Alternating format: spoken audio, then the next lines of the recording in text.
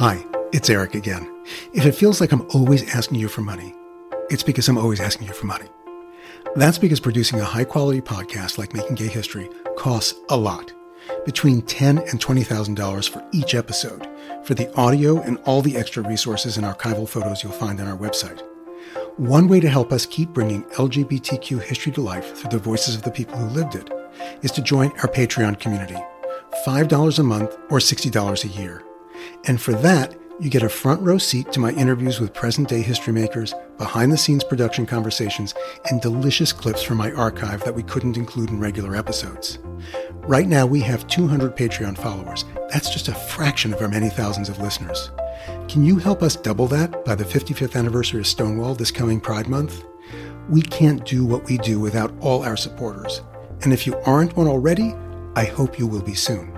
Or, if you are already, get one of your friends to sign up to join our Patreon community at patreon.com/makinggayhistory. That's patreon.com/makinggayhistory. Or just go to makinggayhistory.com and hit the Patreon subscription button on our homepage. Thanks so much. Now, on to the episode you've chosen to hear. Hi, history makers. Eric Marcus here. While we're working on the next season of Making Gay History, I wanted to share an episode of a terrific new series from the WNYC Studios podcast, Blindspot. It's hosted by Kai Wright, and it's called A Plague in the Shadows. You've probably already listened to our Making Gay History series, Coming of Age During the AIDS Crisis. It told just a small part of that time in history, filtered through my own memories. Blindspot covers a lot of what we didn't. It takes a deep dive into the history of the AIDS crisis from the perspective of marginalized communities that were deeply affected by AIDS, but all too often ignored. It's riveting, infuriating, heartfelt, and essential if you want a multidimensional understanding of the AIDS epidemic. So many indelible stories about people you'll never forget. I'll let Kai Wright take it from here. To listen to the rest of the series, click the link in the episode notes or subscribe to Blindspot on your favorite podcast player. Hi! So nice to meet you! Valerie Reyes Jimenez remembers how it all started. This block has changed so much. Or at least when they first started to notice it. We said that people had the monster because they had that look. They had the sucked-in cheeks. They were really thin. A lot of folks were saying, they had liver cancer. They had cancer. That's what they died from. But everybody... Because you couldn't name it yet. You called it the monster, or grid, or in another part of town, maybe the gay plague. Mostly, though, you avoided talking about it at all. Until... you just couldn't anymore. People just started disappearing. One day they were there and the next day they were gone. These 20 people that used to hang out in this building shooting up, they're all gone. Car Wash, Papo, Tirso, Cocoí, all these people, they're all gone. Where did they go? It was pretty insane, and a lot of people died. A lot. When you say a lot, can you give me, how many people off the top of your head do you think you knew at that point who had died? At least 75 people from the block alone. I was not expecting that. Yeah, at least 75 people from the block alone. In about maybe a period of 8 to 10 years.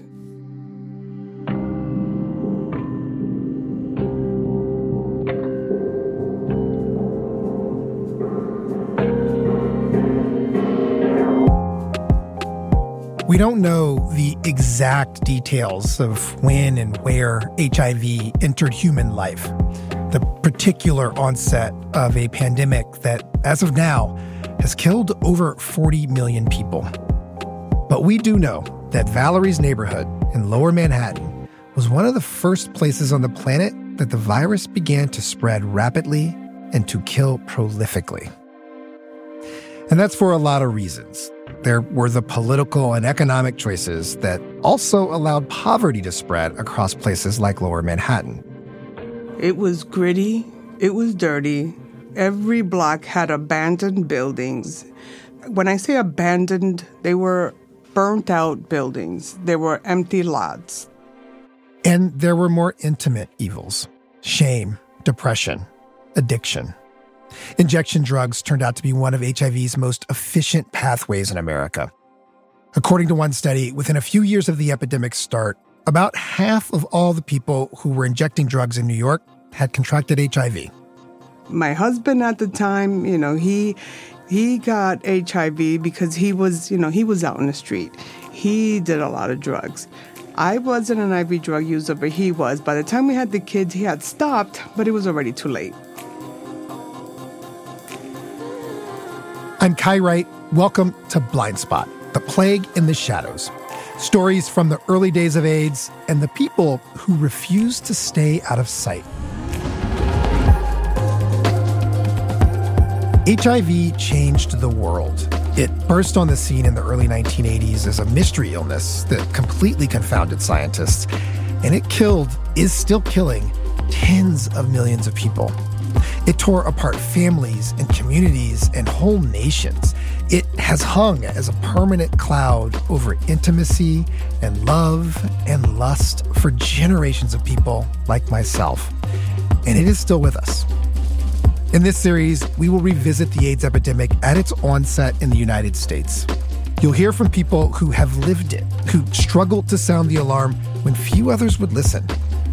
Over the next 6 episodes, we'll consider what could have been different, what part of the pain and the loss in this history could have been avoided.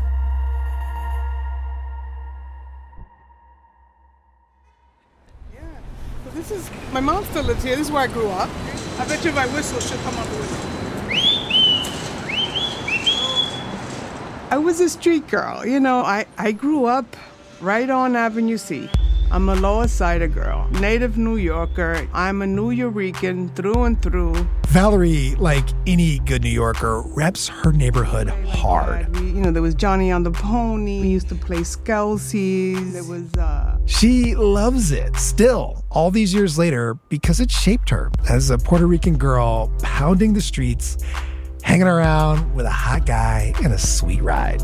He had a really nice car. It was like a muscle car, red with black stripes, like a 1970. It was a sweet ride. It was, yeah. Wait, what's that laugh?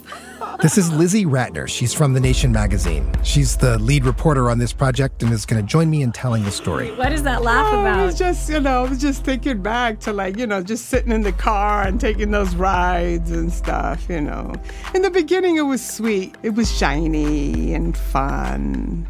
But then later on, it wasn't so fun. Heroin was cheap and plentiful and, as we know, highly addictive. And it was just everywhere in Valerie's neighborhood.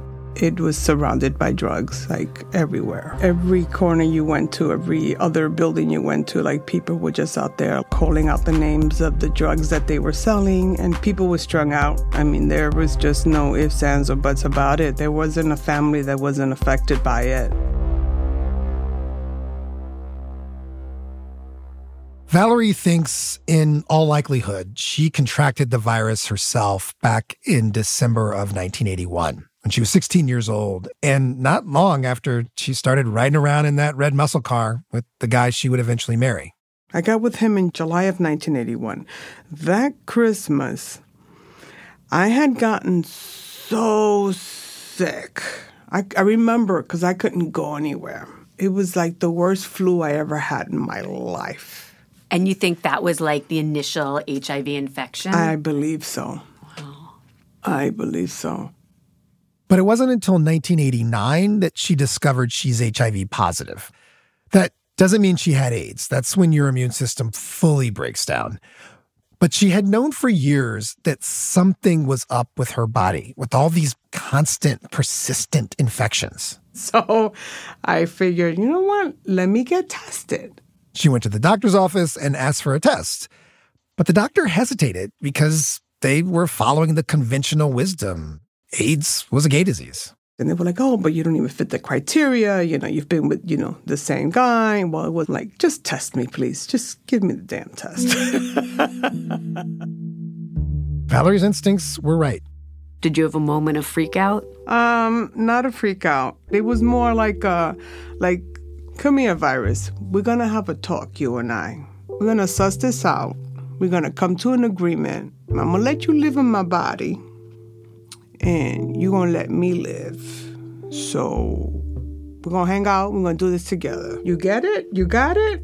Good. So how early on did you have that? Oh, right away. Within the first, 72 hours. And so then what did that mean then in practice in your life? I guess became a positive woman. I'm a positive woman in many aspects. Seriously. And in many ways. Valerie became an AIDS activist, working on addiction and housing in her own community at a group called Housing Works. And she dedicated a lot of her life to combating stigma. I got a T-shirt. I'm HIV positive. To being a positive woman in public. She took the virus on, and you could say she won. But that has not been the story for everyone. For so many people, for so much of this country's history with AIDS, this epidemic has been a story of avoidance. After a break, the opening months of AIDS in America and how a set of perceptions emerged that still define our response to it today.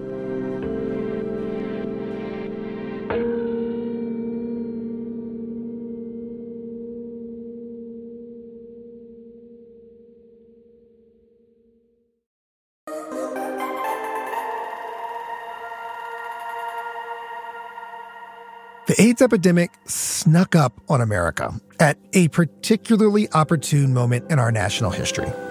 It's morning again in America. Today, more men and women will go to work than ever before in our country's history. The early 1980s marked the onset of President Ronald Reagan's revolution, as it was called. And this famous campaign ad said it all. This afternoon, 6,500 young men and women will be married. We can all prosper if we just agree to look away. To look away from the hard stuff, like the deaths that were happening in Valerie Reyes Jimenez's neighborhood, and instead, to look ahead. And with inflation at less than half of what it was just 4 years ago, they can look forward with confidence to the future. And it was in this very moment that a new, horrible virus began exploiting all the social ills we chose to no longer see. Our bigotries and cruelties around sex and race and gender and poverty. The virus announced its presence to mainstream America in an article that appeared in the back pages of the New York Times. It was a single-column story. If I recall correctly, it was page 820. I don't remember how many pages there were. A story published on July 3rd, 1981, written by the OG of medical journalism. I am Dr. Lawrence K. Altman, a former science writer and columnist for the New York Times, and covered medicine for the New York Times for nearly 50 years. Larry Altman's July 1981 article is often called the first media report on what would become known as AIDS. That's not true. The gay press had already begun talking about an odd series of illnesses that were showing up in the community. And there had been coverage in California newspapers as well. But certainly, Altman's article in the New York Times was a defining moment. It broke the news to the widest audience, made it a real thing, in the way only a New York Times article can do. The headline read, "Rare Cancer Seen in 41 Homosexuals. Outbreak occurs among men in New York and California. 8 died inside 2 years." And then the story began. Doctors in New York and California have diagnosed among homosexual men 41 cases of a rare and often rapidly fatal form of cancer.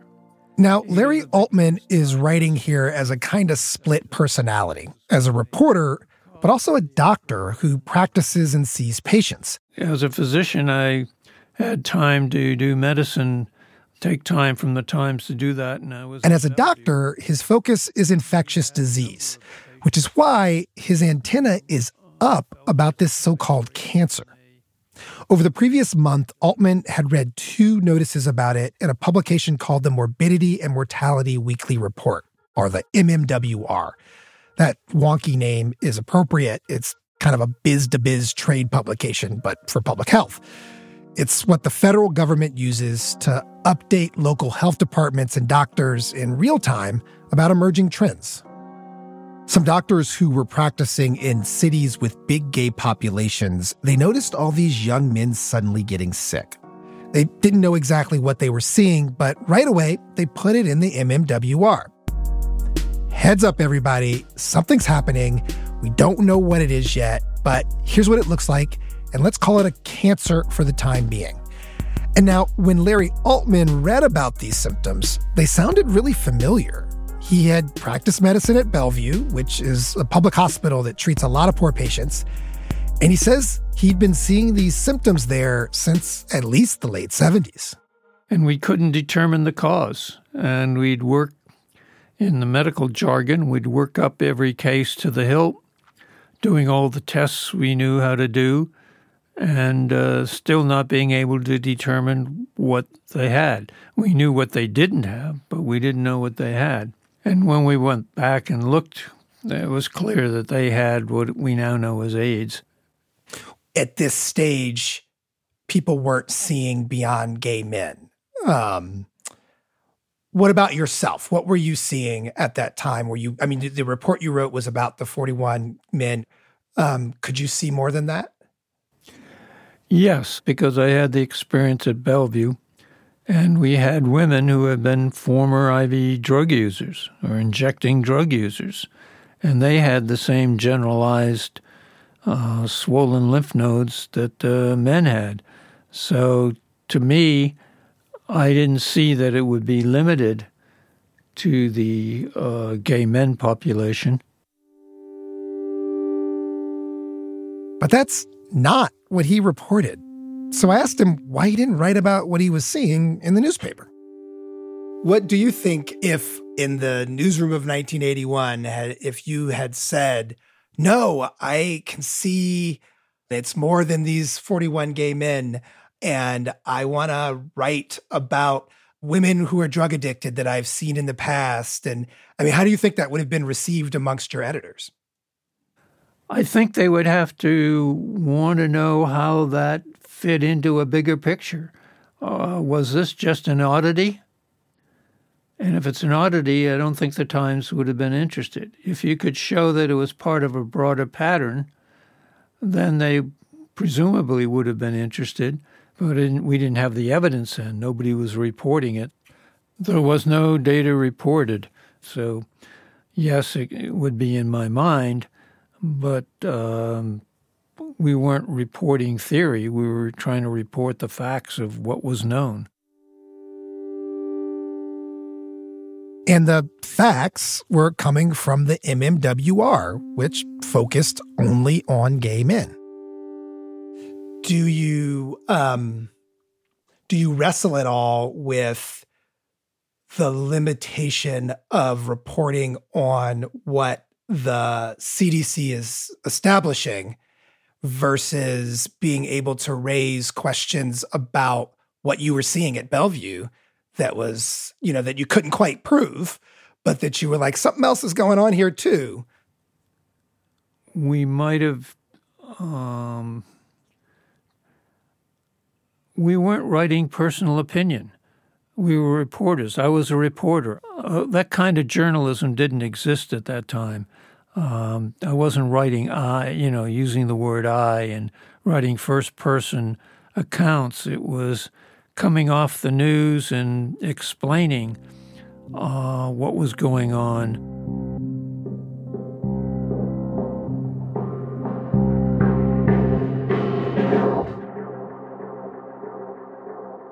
Larry Altman's 1981 article was just one link in a really consequential feedback loop that locked into place over the first year or so of this as yet unnamed epidemic.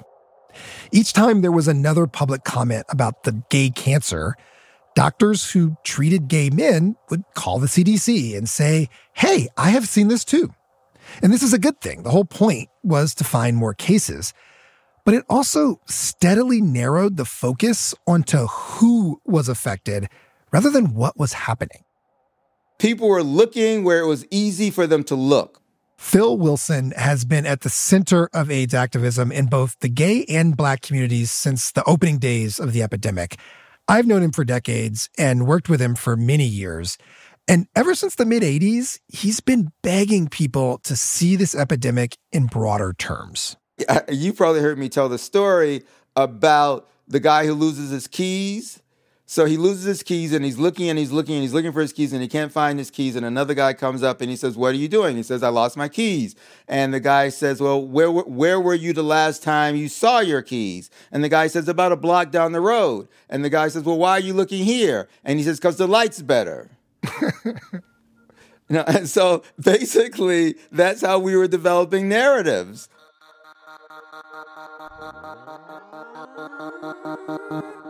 Most people thought about this as, well, it's just a gay disease, so we don't need to worry about it. It's somebody else's problem. This is Tony Fauci, yes, of COVID fame. But Fauci was head of the federal agency that leads research on infectious diseases for almost 40 years. And so his first public notoriety came as the federal point person on AIDS. He was at the scientific front line from the start, which means he's been rehashing what went right and what went wrong for decades, including this narrow focus on gay men at the outset. I see where you're going. And he argues, look, you got to remember that this was an unprecedented epidemic. When you're dealing with a new disease, it unfolds in front of you in real time. And what you know, like in June and July of 81, is very different than what you learn in 82, very different what you learn in 83. And very different than what we understand now, 40 some odd years later. We experienced this as recently as COVID-19, when the first cases that came out, it wasn't appreciated that it was very easily transmitted from human to human. It thought it was like a very inefficient. Then after a few weeks to a month, we found out it was transmitted extremely efficiently. So what it means is that you're dealing with a moving target. And when you finally get enough information, you look back and you say, wow, how long did it take the general population, the public health population, and other people to realize that the target was moving and expanding? As for AIDS, here's what was officially known about the epidemic in the United States by the end of 1981. There were 337 reported cases of people experiencing a sudden collapse of their immune systems. 130 of those people were already dead. For the cases in which a person's sexual orientation was known, a report that summer found more than 90% were gay or bisexual men, almost exclusively in a few big coastal cities. We now know for certain that the epidemic was far wider than gay men already. An estimated 42,000 people were living with HIV in the U.S. alone. But for at least the first couple of years after that MMWR and Larry Altman's New York Times article, that's where the public conversation began and ended. A mystery disease known as the gay plague has become an epidemic unprecedented in the history of American medicine. It's mysterious, it's deadly, and it's baffling medical science. Center for Disease Control in Atlanta, topping the list of likely victims are male homosexuals who have many partners. Which meant if you didn't consider yourself part of that group, you saw no reason for this new health scare to interrupt your morning in America. And even among gay men, you had to be a certain kind of homosexual for this to be your problem. The face of HIV/AIDS at that point in time was a white gay man. as far as what you read about or heard about. And we didn't see ourselves in that information. This is Gil Gerald. He was an early and influential voice of alarm about HIV and AIDS in the gay community. But even if you're familiar with the history of that part of the epidemic, people like Larry Kramer, you've likely never heard Gil's name. I was an accidental leader. I saw myself as somebody who could do the stuff that the charismatic leaders didn't do. I saw okay, we need a constitution, right? We need bylaws, right? I was willing to do the paperwork. And while Essex and Phil is out here writing, waxing poetic, you're like, well, I'll make sure the lights are on. Yeah, that's exactly right. By the late 1970s, LGBT people from around the country had created space for themselves in big cities like New York and San Francisco. Gil Gerald was one of them. But for him, and for many Black people, the mecca of queer freedom was Washington, D.C. Washington was mired in a similar kind of urban decay as Valerie Reyes Jimenez describes in Lower Manhattan. But in D.C., officialdom's neglect created space in which a distinctly Black zeitgeist erupted. In politics and culture and music, Washington emerged in the 70s as Black America's capital city. George Clinton even made an anthem for the moment. Oh, what's happening, CC? They still call it the White House, but that's a temporary condition, too. Can you dig it, CC? CC, Chocolate City. And inside this milieu, a specifically Black queer movement emerged as well. People did refer to it as this is a new Harlem Renaissance that was happening. What brought you into organizing in the community in the first place? Well, the best answer I could come up with is nobody should take as long as I did to figure out that you're okay. Gil was raised in Panama, a child of relative privilege. His dad was a renowned physician there, but his mom was from New York City, and the family settled in Harlem when Gil was a teenager. He went to college in New York, and it was the early 70s, the opening years of the post-Stonewall gay liberation movement. Just heady days for queer people lay ahead. And young Gil, like probably millions of other college kids at that moment, told his parents, "I'm gay." They responded by sending him to a psychiatrist. I went to see Dr. Pauline Edwards in Harlem. She examined me and she saved my life. On my exit interview, she said to me, "Gil, you have problems, but being gay isn't one of them." But my father remained convinced that I was sick for most of his life. When he was in his late 80s, he finally invited my husband and myself to Thanksgiving dinner. And wow. So I was then headed for 60 years of age, okay? All right? Wow. And so this fight went on. So I felt a need to change the world. Let's put it that way. No kid, no person growing up needed to go through that pain. And so here I am.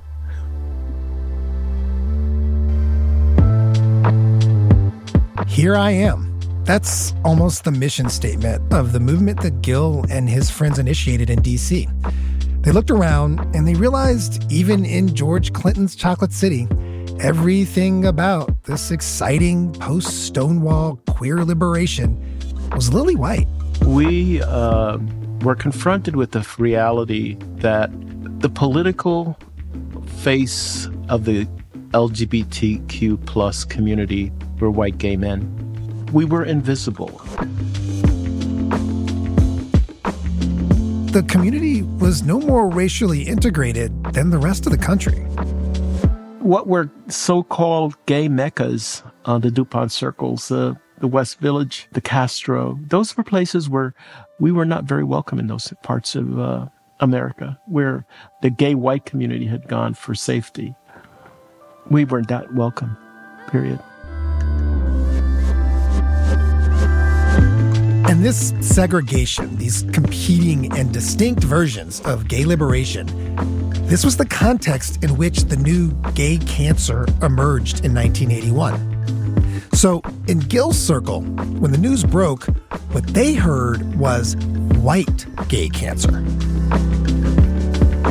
But what about in your own lives? I mean, were people seeing their black gay male friends and lovers and associates get sick? I mean, wasn't the epidemic visible to them yet? It was not quite as visible. I mean, certainly people felt very vulnerable at that point in time if they, in fact, came down with HIV. And so families hid that. There wasn't a whole lot of information about people, circulating in the community. Gil remembers the moment he made contact with reality, though. It was 1983, a year in which the Black LGBT organizing that began back in the late 70s had really matured. I mean, they were doing stuff like getting meetings with Coretta Scott King. And one evening, Gil was hosting a reception for some Black queer activists at his place in D.C. And just before the gathering that day, a white gay activist pulled him aside. He says, there's something you need to see. There is something called the MMWR report from the Centers for Disease Control. You should see this. This is something that you might want to bring to the attention of the organization. This latest report broke down the most recent numbers on AIDS cases in the country. And it said 26%, more than 1 in 4 of the reported cases were among Black people. If you compare that to the Black share of the overall population, that's more than double. Which means even in the official narrative, never mind all the unreported cases, the story of AIDS was already about way more than white gay men in a couple of cities. But nobody wanted to hear that. Certainly not the people gathered at Gil's reception. I read this report to them. I said, this is what the report says. And I was totally dismissed. I got told, only if you sleep with white men. They all spoke to the possibility that this was a government plot to change our sexuality. It was the first indication to me that there was a lot of work to be done. So, some of the people who were in that room became, by 1986, they were really, really mobilized. But by then, most of the men in the room were infected, and most of them are passed away, unfortunately.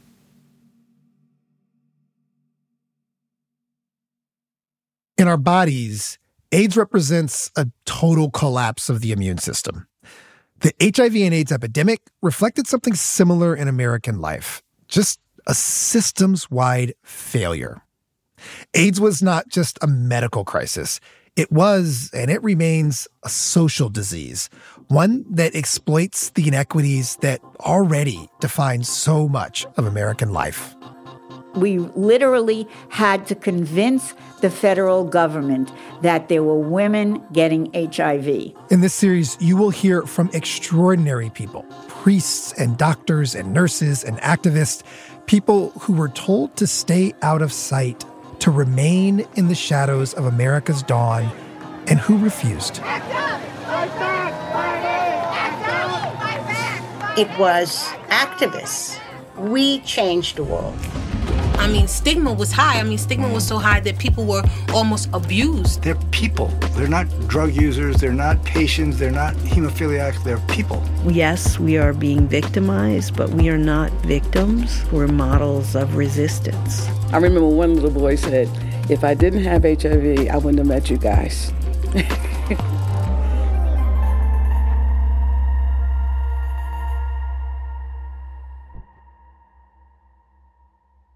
One thing that I've been reminded of while revisiting this history is that the people who lived it, they are protective of it.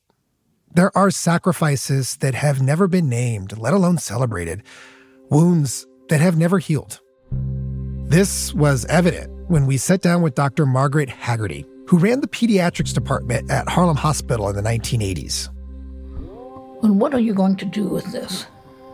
When you get all done and reach heaven, and Peter says, what did you do with AIDS? What is it you're going to do with it? Or what do you hope will happen from it? I don't know.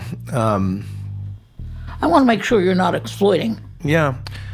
I can speak for me. I spent most of my, from like 96 until probably about 2008, all I did was report on AIDS. But it was at a time when, people had decided, and I'm gay, I'm a gay man, and people had decided that the epidemic was over. I don't know if you remember that New York Times Magazine covers piece in 1996, right after the meds came out, that said the end of the plague. And I didn't see it. And it just pissed me off. I can imagine that would piss me off too. But the short story is that it became a bit of my life mission to tell the story that it wasn't over and it's not over, and that there's a lot to be learned, particularly about when we think about the epidemic amongst Black people and poor people. That's the farthest as I've gotten in my life to think about what I'm going to do with it, but I just feel like I have to keep telling it. Good enough. Gonna get through the day. Okay, let's start at the beginning. Please.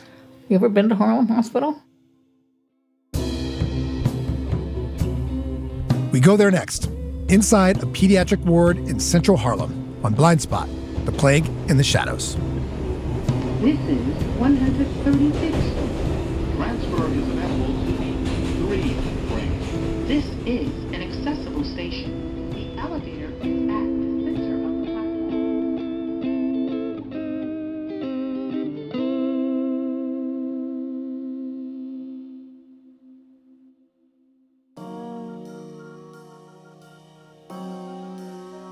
Blindspot, The Plague in the Shadows is a co-production of the History Channel and WNYC Studios in collaboration with The Nation magazine.